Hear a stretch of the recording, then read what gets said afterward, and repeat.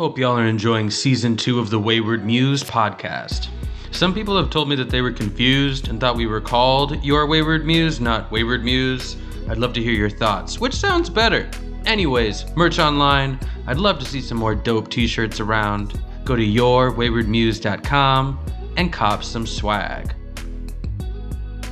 But now, let's dive into some more industry insights. Tally-ho! Christine Wiseman is the bar manager at Broken Shaker LA and a top 4 finalist for Best Bartender of the Year. Christine, thanks for coming on. What up? So glad I'm here. Thanks for having me. It's a pleasure. I wanted to cue people into you and your background. Could you tell us a little bit more about you outside of being one of the top 4 bartenders in the country? Yeah, it's pretty run-of-the-mill industry vibes. I've been in the hospitality industry for about 20 plus years. I've kind of been all around the block. I worked for Outback Steakhouse for 10 years, which was a big one for me. I started off as a bartender there, management, kitchen, opening them, like kind of all over the place. And I learned a lot there. And then I left Outback and went with a startup restaurant group, and where I was back of the house trainer or coordinator. I opened all the kitchens, I ran the kitchens, menu development, things of that nature, began working with the chef. Who began to teach me flavors and how to cook and all kinds of things. And then after I left that place, I talked to a guy by the name of Todd Thrasher, who is one of the top cocktail guys in DC. I somehow talked him into hiring me at one of his cocktail bars, and where I didn't at that time even know how to make an old fashioned or make a Sazerac or knew anything about anything. All I knew was from Outback Steakhouse and pouring frozen drinks and, making Lynchburg lemonade. And so from there, I had a great group of people around me at that bar. It's called Virtue Feed and Grain in Old Town Alexandria. And I had everyone there was super dope. And a lot of people taught me, how to bartend. And I'll still always remember them. And then I left and I moved to LA. And that's when, then a kind of a second life began, from I started working at Ink. It's a restaurant by Michael Valtaggio that is no longer there. But then went behind the bar, and a lot of, the chefs and Michael and everybody taught me a lot about flavors and how to extract those flavors and how to pair those flavors with alcohol and, make beautiful drinks. And so that's kind of where, my cocktail making came into play. And then I kind of went into nightclub, not nightclub, but more nighttime bartending, and worked at a couple of places in LA called No Vacancy and La Descarga. And then that's when I went into and opened a bar called Break Room 86. It's a 80s themed karaoke bar at the Line Hotel in Koreatown. It was just so fucking awesome. And that was my first bar that I ran. And my first menu, I wanted to, start playing around with a lot of stuff. And I did a mood ring, scratch and sniff menu, which was to this date probably one of my greatest menus. The cocktails would probably be better, but that sounds really interesting. So did you literally okay, now put on your mood ring? Oh, you got yellow, you got to have a yellow drink. No, I did. I wanted to. I mean, obviously that would have been an amazing aspect to it, but it not, in a club, environment, it was definitely not, that wasn't a doable thing. But, I kind of made the cocktails fun. There were no bad moods. It was all uplifting and refreshing and sexy and, stuff like that. So yeah. And I dyed, it was a whole thing. I dyed the cocktails a different color than what they were. And then it was, the black cocktail was a strawberry, stitch, but it was so then the stickers, like the scratch and sniff stickers, were clear. And so they just like went over top of the menu, and it was crazy. It was a little intense. I mean, definitely not COVID, but definitely not a COVID friendly menu now. But this was a lot of times going on. And then I met a couple of guys, Gabe and Elad, and I had met them. I think I met Elad first a long time ago at Tails. I heard that Broken Shaker was opening up in LA, and I knew immediately that was the bar. That was my bar. This was my job. This was like what I wanted, everything. And I had never even been to a Broken Shaker. I just knew that this was, and like they were the guys for me, and like this was the spot for me. And I pursued it very aggressively, and then finally they were like, okay, fine, you have the job. Like, okay, we're like, stop. So so I've been with them. I think it'll be like 5 years this summer. I've been in the actual space for like a little over 4 now. So coming up on our 4th year of opening up there. So that's it. And that's to the date of where we are. Look at that. I was kind of curious right at the beginning of your story. Chain restaurants, like national chain restaurants, always have this kind of, I would say, history of having some of the most unique guests and stories. Like most of the great bartenders and chefs that I know always have some crazy, wild things that happened, whether they started out at Applebee's or Chili's. Did you have like one of those like defining, this is the service industry moments back in the day? Well, so the Outback that I worked at was the world's busiest Outback. I know that sounds crazy, but like, here we go. There's got to be some good stories in there. I mean, a million. And this was so long ago, but so we were the world's busiest Outback. So we were like the first one, I think, to hit over 6 million a year, which probably by standards now is maybe not that much, but 15 years ago it was a lot. And but Mother's Day for us was this insane extravaganza of a day that we began planning months and months and months in advance. I mean, we would do I think on those days we were doing like $65,000. We put up huge tents, grass, like silverware, ordered glassware, like another bar outside, and huge wait stations. And, it was, and I think our takeaway, out of one little tiny room and all out of one kitchen, we were doing 12, 15 grand just in takeaway sales. So, a refrigerator truck, rented to hold all this food for the weekend. And I did every position, within that place. And when I, running the front, it was a lot of logistic planning. It was a ton of work. And I kind of always took that as my project. And I haven't stepped foot in an Outback Steakhouse since I've left, but I don't know that I don't know when I'll be ready to do that again. But it taught me a lot about the actual business. So that was kind of the main thing that I've always taken away, is that it taught me a lot behind the scenes. It taught me a lot in the front of the house of what not to do. I kind of, one of my things that I'm very, relearning right now is hospitality and guests, and where's the line of too much hospitality, and it's something that I felt like with Outback, it was too much hospitality. We let the guest, dictate the experience. And that's something that I am trying to wrap my head around again right now, is where is the line of over the top? Yeah, that's an interesting thought that I'd love to expound upon, because there is this sense of you kind of have to guide your guest, right, through whatever experience you're trying to get them to.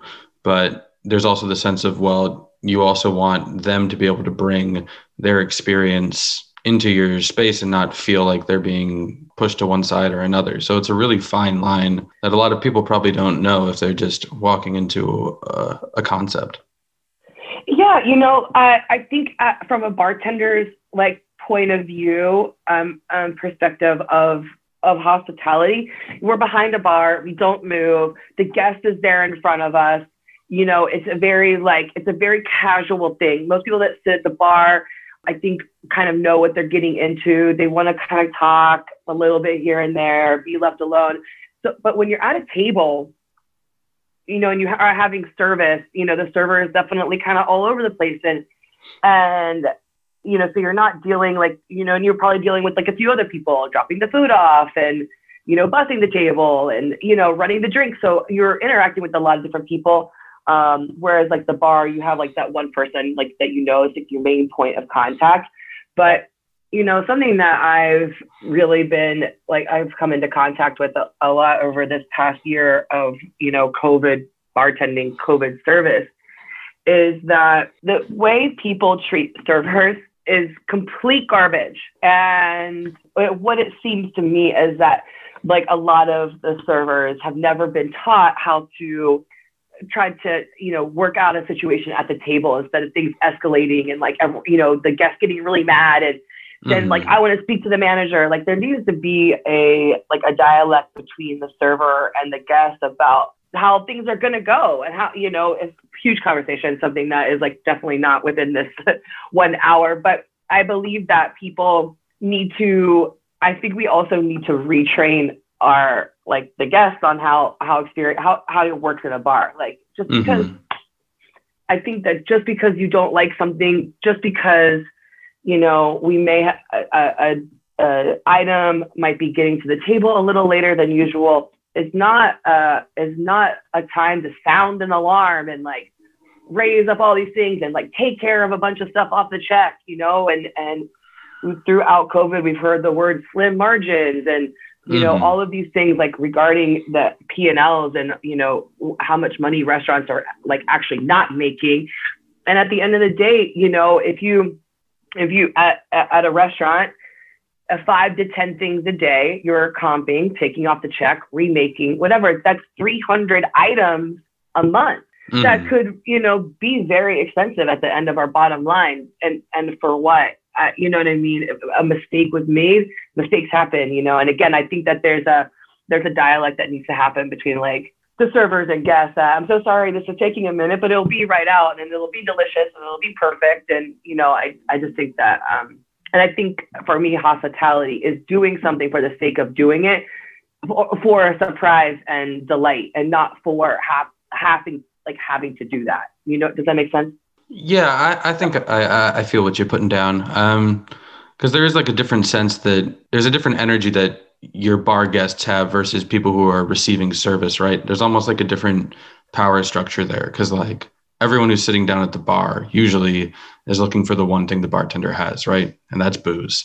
So it's almost like they come correct, right? They're like, oh, okay, I'm not going to be too pushy or too crazy because the bartender could just be like, well, you're getting served last. Sorry.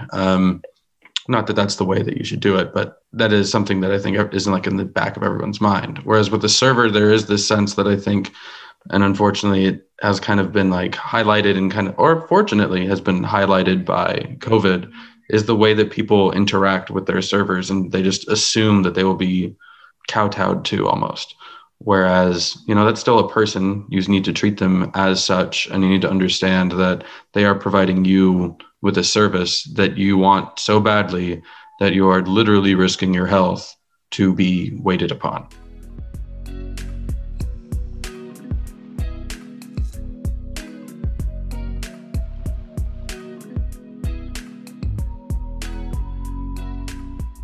I'm going to change course just a little bit. I remember you were saying when you were, speaking about your time in the industry, how you had that culinary crossover. Are there some like tricks or hints when it came to creating cocktails that you think that other bartenders might benefit from learning from the back of house? Well, I would say a lot of the things that, I took from a culinary perspective, again, was how to, kind of extract flavors a little bit. I was lucky enough at Ink that they had like all of the fancy equipment, kind of a while before a lot of people were using, immersion circulators and, cryovacs and, all those types of things. So that was definitely kind of a game changer for me. Instead of just like letting, these things like infuse in a bottle or, a camera for however many days or months. And, I really know what you are getting. And that was a really cool thing about, beginning with the immersion circulator, is that you could get it out in like an hour and you're like, oh, sick. Save some of the alcohol too if you kept it at the right temperature. So yeah, exactly. And so honestly, it was for me. Moving again to LA was eye-opening for me, as like all of the produce and all of these amazing items that I had never really even seen before either. So was there like a LA like aha moment where you're like, oh, this is citrus season? Yeah, it's out of control. I mean, there's nothing like it. Yeah, you have everything out there. I miss getting all the shipments out there. Like the price of limes just skyrocketed out here, like to the point where it's like I feel like I have to charge for lime juice. You want a margarita, you're now paying $5 extra for that, for the lime juice in it. Exactly. Or you can just have this tequila soda. Yeah, or here is a gimlet. Here you go. You're getting a gimlet. There you go. Old school. I mean, the citrus season for me was just like, whoa, all of these, you get, and it changes a cocktail like that, Yeah, just a higher quality too, and like all the different things that you can play around with. Are there certain ingredients that you found that are in LA that you just really gravitate towards a little bit more?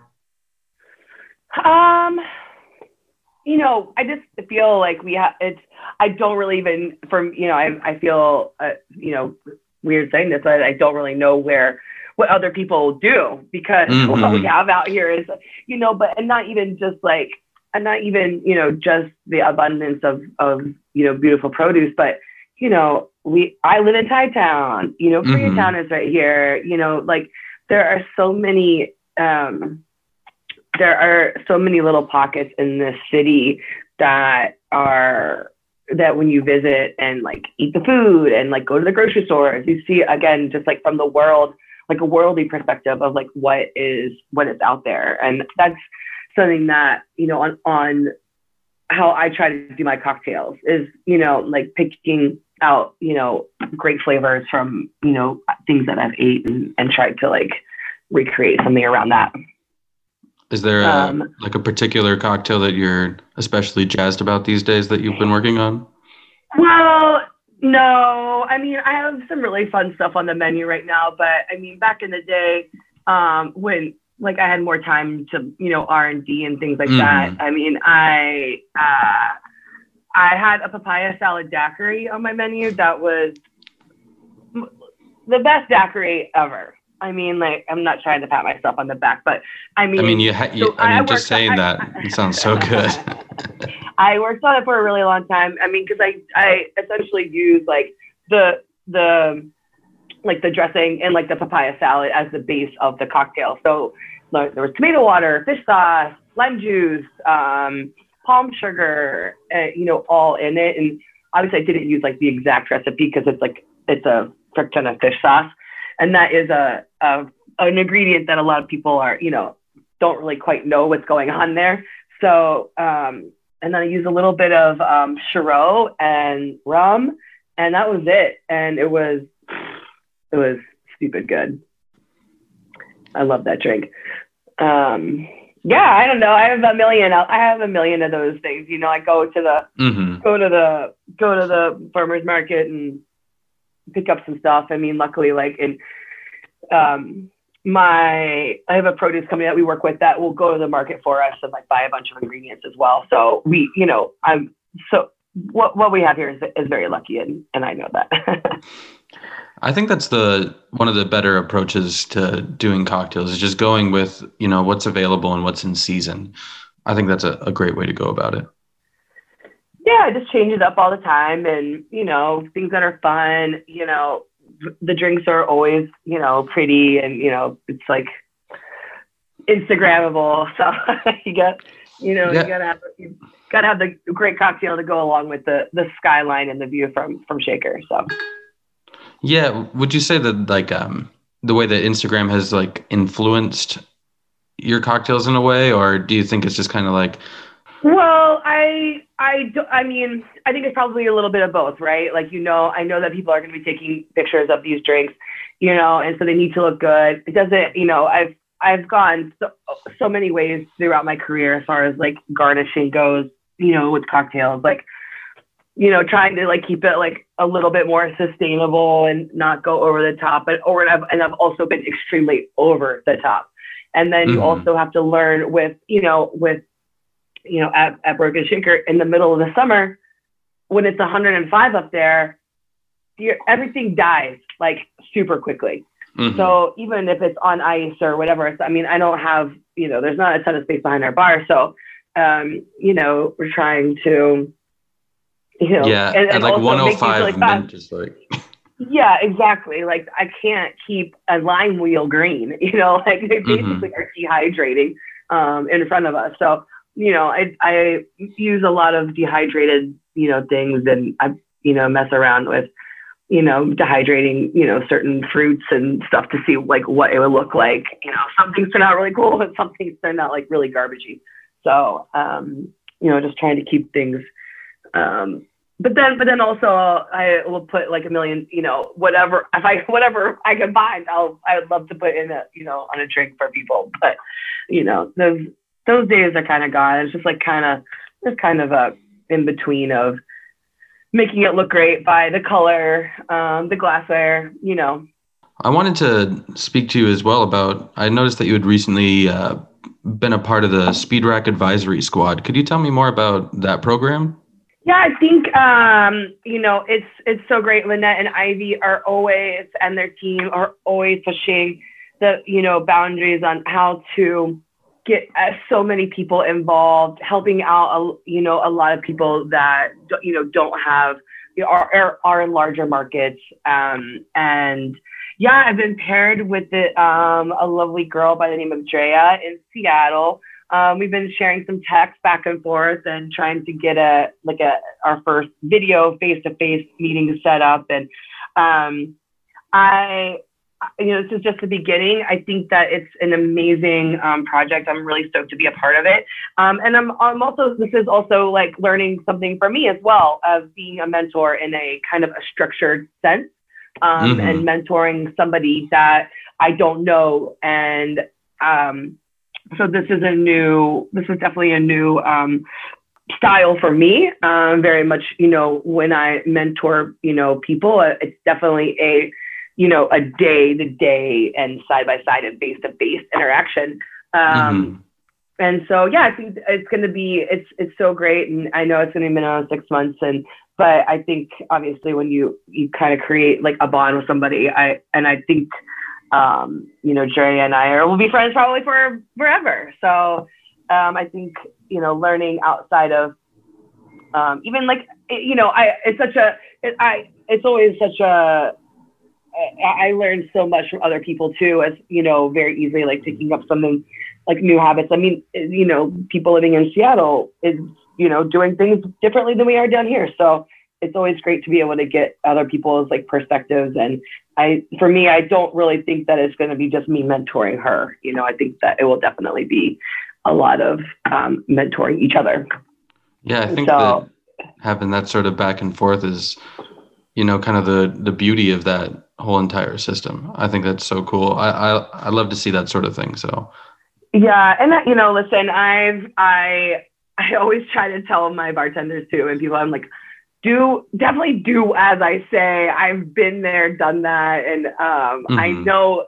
Trust me, like you don't work 7 days a week when I am only putting you on 4.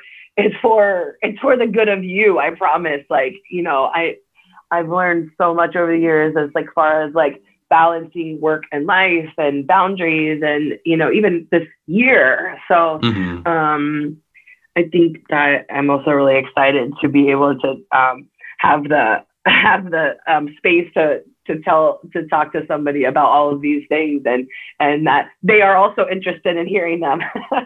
So. Well, we did it. We got through our outline. We covered all the cool things that you've been working on, and through the pandemic. Like when it comes to the pandemic and this wild ass year, there's some like lessons that you've been able to pull down and just be like, this is the way that I think bars should be now. Yeah, as far as like maybe how the bar is ran, I very much in the future, when it's time for me to step away, I want I think that bigger bars, it should be there should be more than one just bar lead. I really want two people to kind of be in that, because there's just so much to do and so much to learn. And there's a time right now that there's going to be a lot of new people coming into this industry by wanting to, and we need to give them a place that they can come into, and that we can teach them how it works, and give them all the necessary tools, instead of just throwing people into the deep end and hoping that they swim. And that phrase is like, doesn't need to happen. It's not fair to those people. We always wonder why there's such high turnover, because these people got burnt out trying to figure it all out by themselves. And there are so many people have been have all tools and research and put in a lot of work that we need to be able to pull from those items and give them to them. And I think a lot, again, like co-bar leading is what I see the future for Broken Shaker, at least. So that way there are two people are doing a lot of different things, and it's education and training and teaching, and also for them to learn as well, because again, same thing, like so many new places are going to be opening, from all this property that is up for grabs, and then you're just going to be throwing in brand new bar leads that have never done it before and don't know shit, and teaching the things that they don't know to people that don't know anything either. So it's going to be a vicious cycle. So I think now is like such a great time to be able to, open your arms to a lot of people and try to, teach them and coach them in the right way, so that we keep rising up. And again, kind of like back to the beginning of what we talked about, and, giving people the proper structure of being able to handle themselves out on the floor, and, having respect and for each other, the guests and the service. And so there's a lot to keep on learning, and there's a lot to keep on moving. And I hope that, the industry really recovers from what this past year.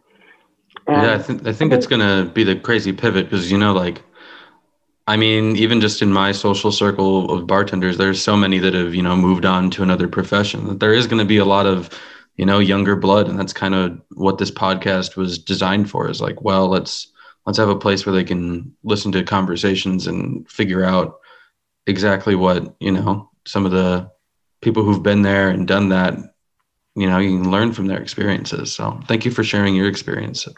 Yeah, of course. Listeners.